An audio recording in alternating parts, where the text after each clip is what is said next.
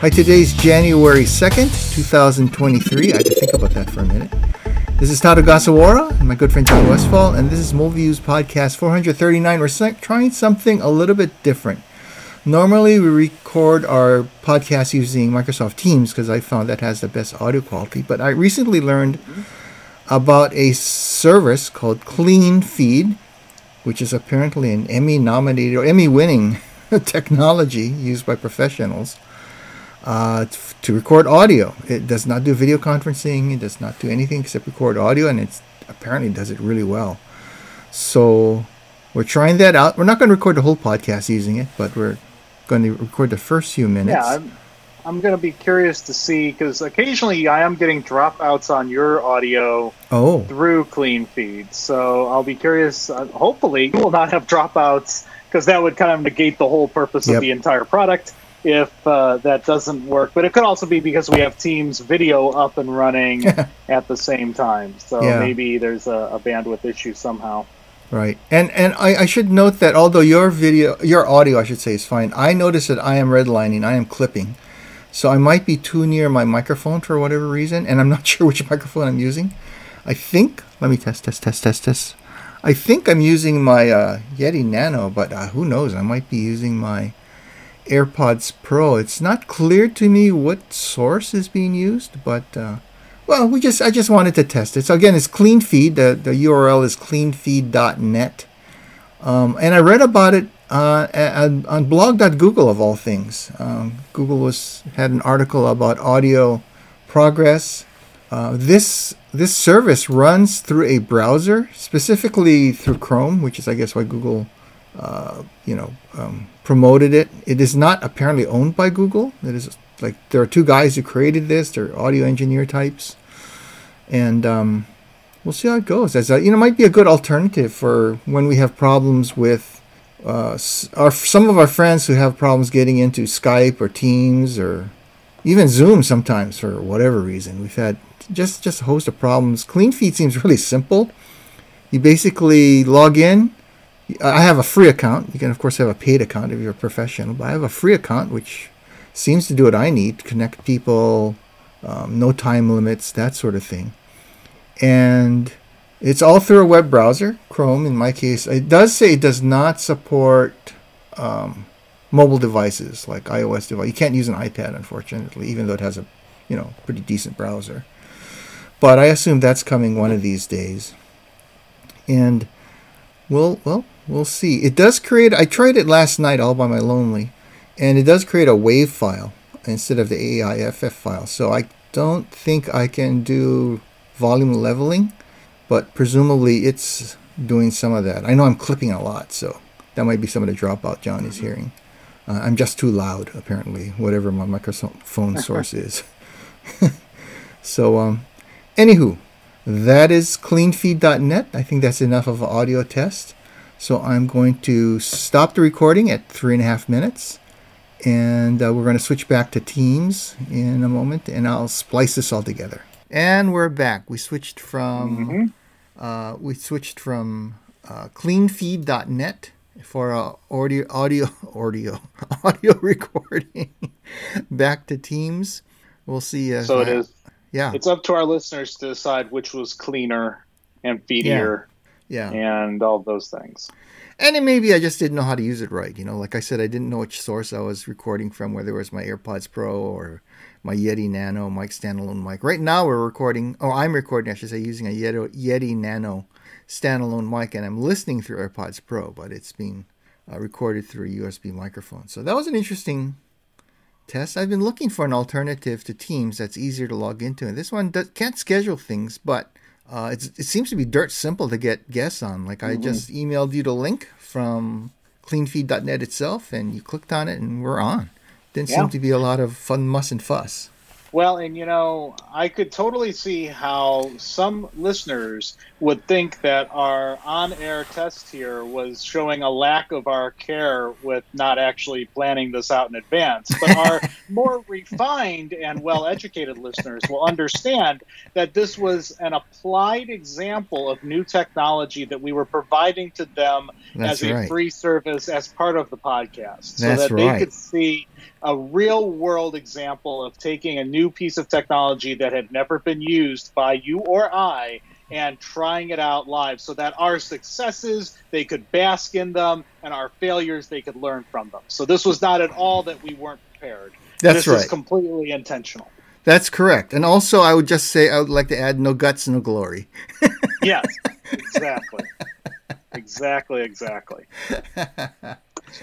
And on a sadder note, we a couple of us have been talking about in various last podcasts for 2022. We're talking about services that fell to the wayside over the course of 2022, and one I just learned about that I sort of forgot was there to begin with is apparently Verizon is the last of the major U.S. carriers to turn off 3G data. Apparently T-Mobile / Sprint and AT&T that did so earlier in 2020. So there are no more large carrier 3G networks in the U.S. active anymore. And boy, John, I think you and I both remember when we switched from GPRS to 3G, and it was eye-opening. To Edge. I forgot about Edge. There between, and then in the United States, we didn't have much beyond Edge. UMTS had just come out across the way, and then we got 3G. And I remember vividly being on Edge, and some of the phones I had would not connect to 3G on T-Mobile because I wasn't using T-Mobile phones. I was using AT&T phones and other, the wrong singular. Frequency. Whatever it was that I happened to have as my Pocket PC phone at the time, or the iMate Jazzjar, the HTC Universal, that couldn't connect. 3G over here.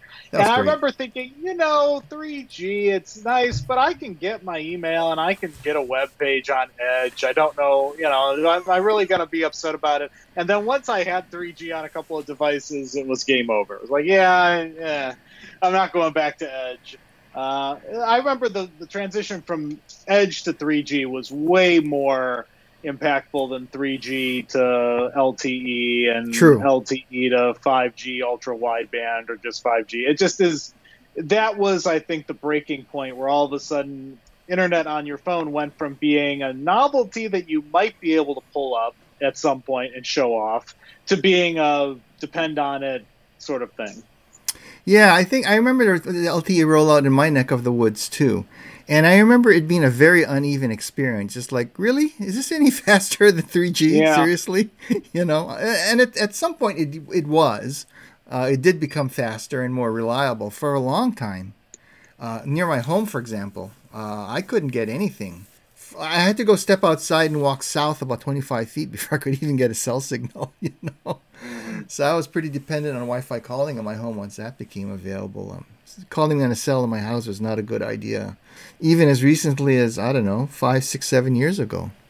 But well, I had recently, where I'm at in the middle of nowhere, Mississippi, we had a weird issue with Verizon for about 2 months. My Verizon service was spotty in places it never had been. Oh, wow. So, and I noticed this when I would go to send text messages that were actual SMS messages. I'm used to, because my iPhone, can forward text messages to my other Apple devices, I'm used to just shooting off a text message the same way I would shoot off an iMessage or anything else. I don't really notice what it's on, except I was noticing that my text messages weren't always going through. I'd have to hit try again. I have to take my phone out of my pocket, put it somewhere with, a little bit line of sight. And then that seems to have cleared up over the last month. So I assume Verizon was doing some sort of network work in my area, or something had caused the tower to go down, or whatever it was. So even in 2022, last year, there are still times when you can't even get reliable texting and audio calls, let alone data. So that's kind of bizarre to think that we haven't gone any farther in that. Yeah. Yeah, and you say you're out in the middle of nowhere, Mississippi. I'm literally in the middle of nowhere, Pacific Ocean, which is even bigger. So. Yeah, but you've got that whole tourist thing happening around you. It seems to be that you're a quite popular destination. So. Thankfully, yes. Yeah, tourists, please keep coming. We really depend on your dollars. As Don Ho used to say, hey, come, spend your money, go home. Yeah. As a tourist, I'm quite fine with that arrangement. Because vacation, you go on somewhere on vacation and you think, boy, wouldn't it be great to live here? And as someone who's lived in a tourist area before, no, it's not great always to live there. Sometimes you want the tourists to go home, and it's not the same once you're there. I've had great vacations other places that then I've said, well, let's go back, and even in 3-4 years, it just the magic might leave, or something you found really nice about your vacation that differs. And it's crazy, the little things. Like I remember I took a trip to Pensacola Beach, and they had a trolley service that ran a good length along the beach, and you saw the little shops and beaches, and you could hop on and hop off. And then when we went back just 2 years later, they had kind of cut the trolley's run, and it wasn't as fun of a ride anymore. It was like, well, I don't know. Even a little thing like that impacted how I felt about that area. So if you had a great vacation somewhere, don't think you're going to capture lightning in a bottle a second time. It probably won't. So true. And I know I visited places that I grew up as a child, and going back decades later, it's very much a shock. Like, it didn't used to be. I can't find parking. I mean, as a child, I didn't need to find parking because I couldn't drive. But it didn't seem like my parents had a lot of problems finding parking, Yeah. At wherever we were. Anyway. So, farewell to 3G. You had a good run. A lot of us enjoyed your service. A lot of us still enjoy LTE because I don't have I do. I think I have a 5G phone, but I have not turned on 5G service, and I'm not even sure if it costs more. But so much for that. Alrighty, John. So we're going to go even further back in time for something you found recently. Yeah. So thinking about capturing lightning in a bottle, nostalgia is a really powerful drug if you've never experienced it before.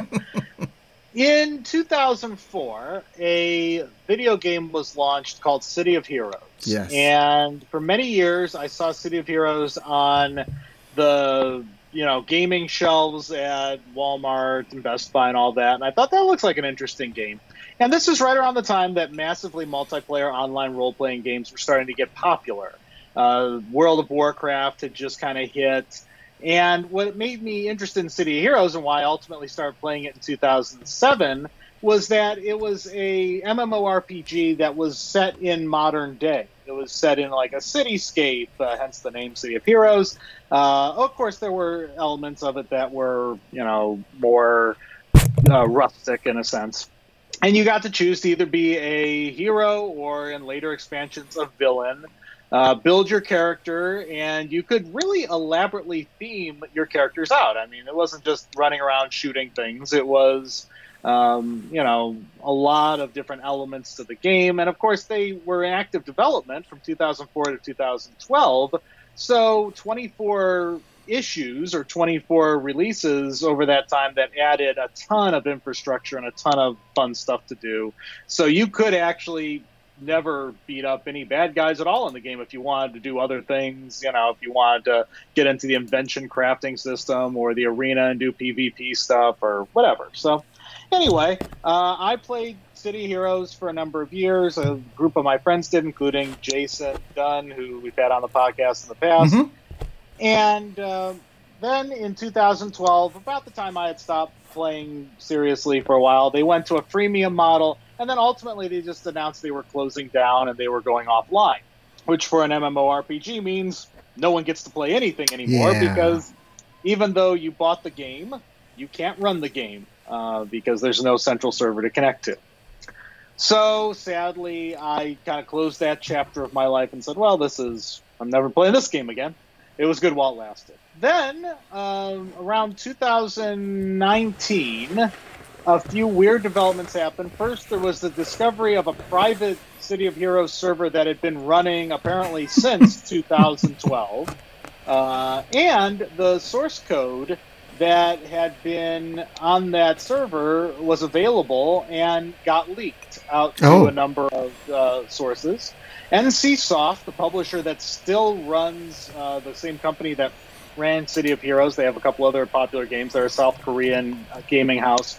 They do not seem to be that bothered by people running servers, and there are actually two today large server communities out there. One is City of Heroes Homecoming, the other is City of Heroes Rebirth. Right now, I'm looking at the server status for Homecoming. They run 5 different servers, and they have 1,700 users online right now as we record this, which doesn't sound like a lot, but this is also a game that ceased development in 2012, formal development. So there's still a pretty active community behind this, and there's still developers out there that are developing for it.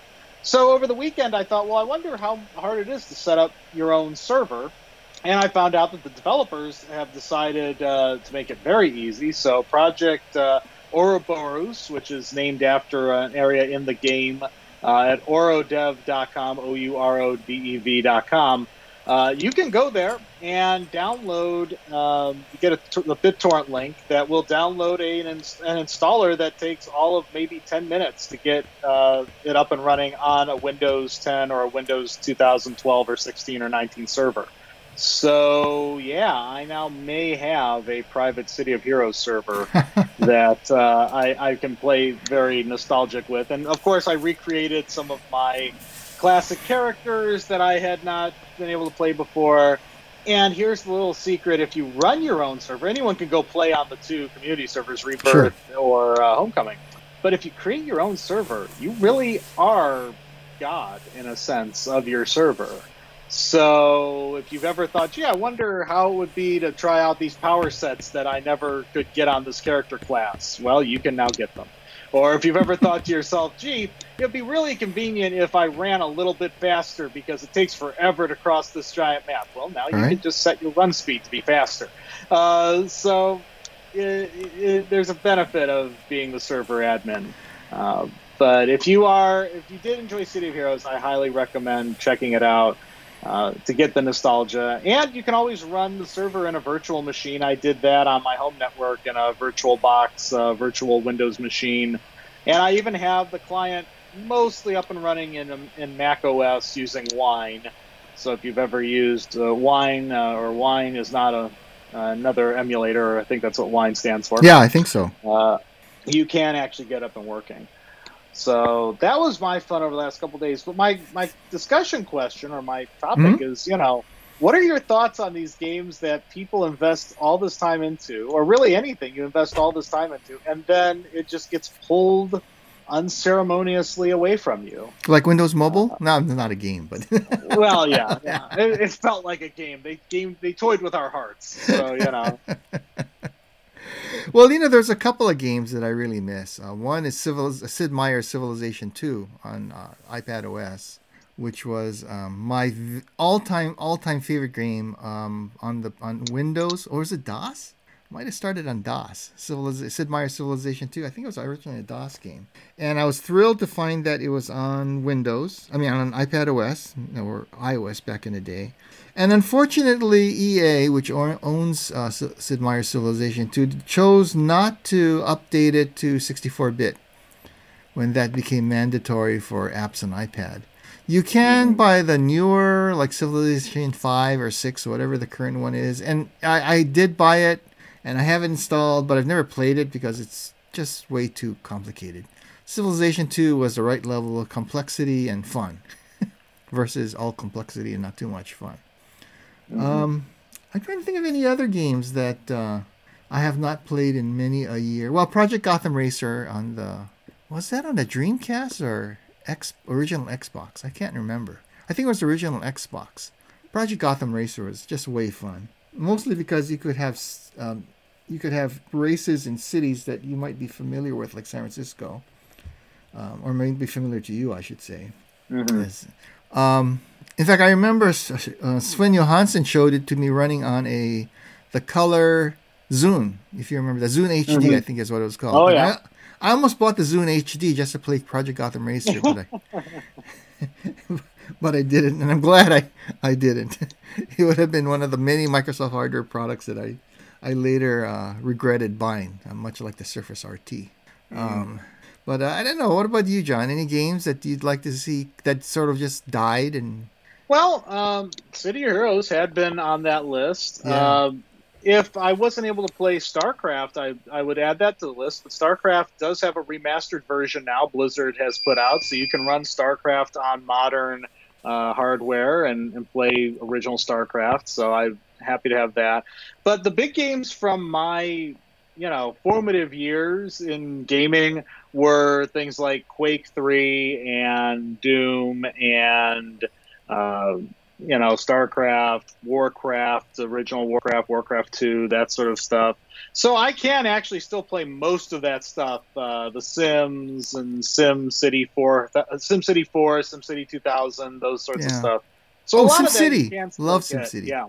Yeah. And the nice thing is those do still exist. Did you just lose power or something over there? No, this is the time of the week where my NAS reboots itself, so that was the beep. Okay, I heard that beep, and I go, "What?" And it looks kind of dark where you are, so I thought, "Oh, maybe well, you that's lost power." Just because it's the time of the day when it starts to get dark. That's right, you're 4 hours ahead, so it's almost 5 o'clock over there. Yeah.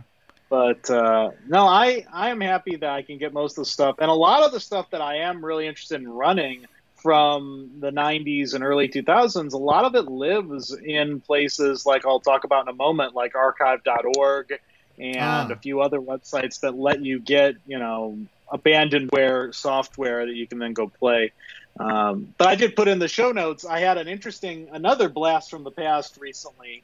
Back in 2000, 99, 98, I started, before I got into sysadmin stuff and programming stuff in other ways, I was a Win32 programmer using Borland Delphi, which meant that I went the alternate route. I didn't go Visual Basic. I went to Borland and their suite of software. Right. But a couple of days ago, I was bored. I had some time. And I thought, I wonder if any of my old software is still anywhere available for download, because it's obviously not on my website anymore.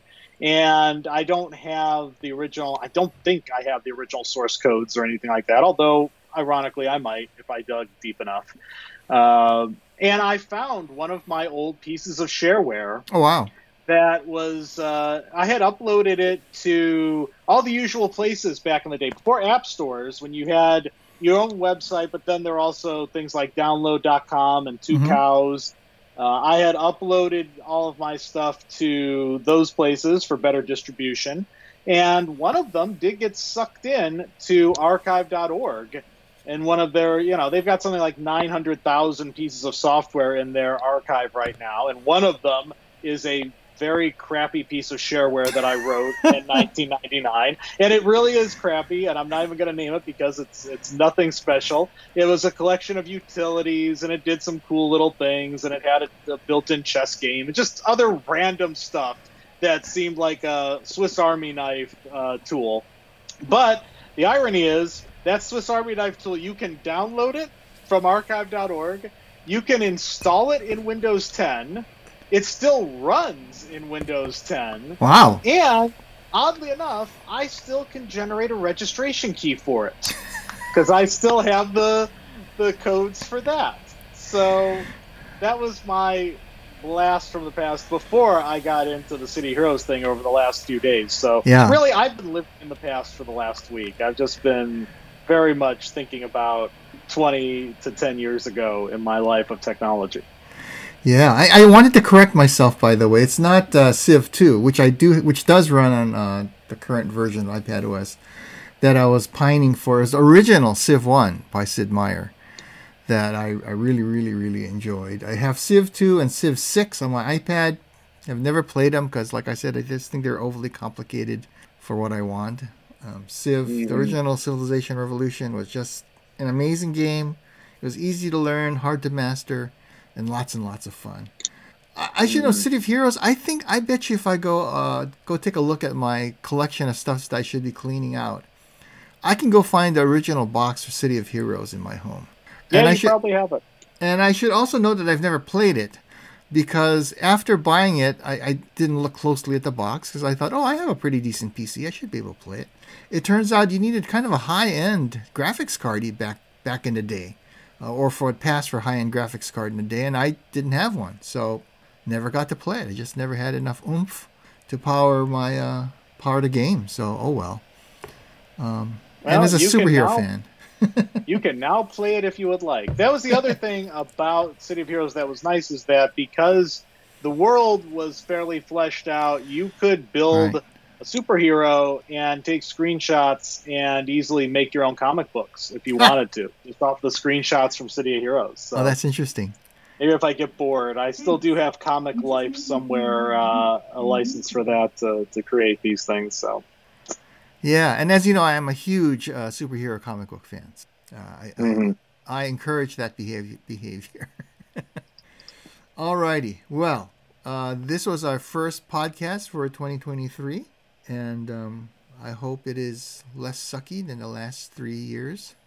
I think our podcast didn't suck, but I think the last 3 years are pretty sucky. Yeah. Yeah, we need something. We need something better. So here's to hoping that 2023 is a better year. Absolutely. And with that, we will sign off, and I'll try to splice together the cleanfeed.net and Teams recordings into a single podcast, and we'll see how it goes. All righty.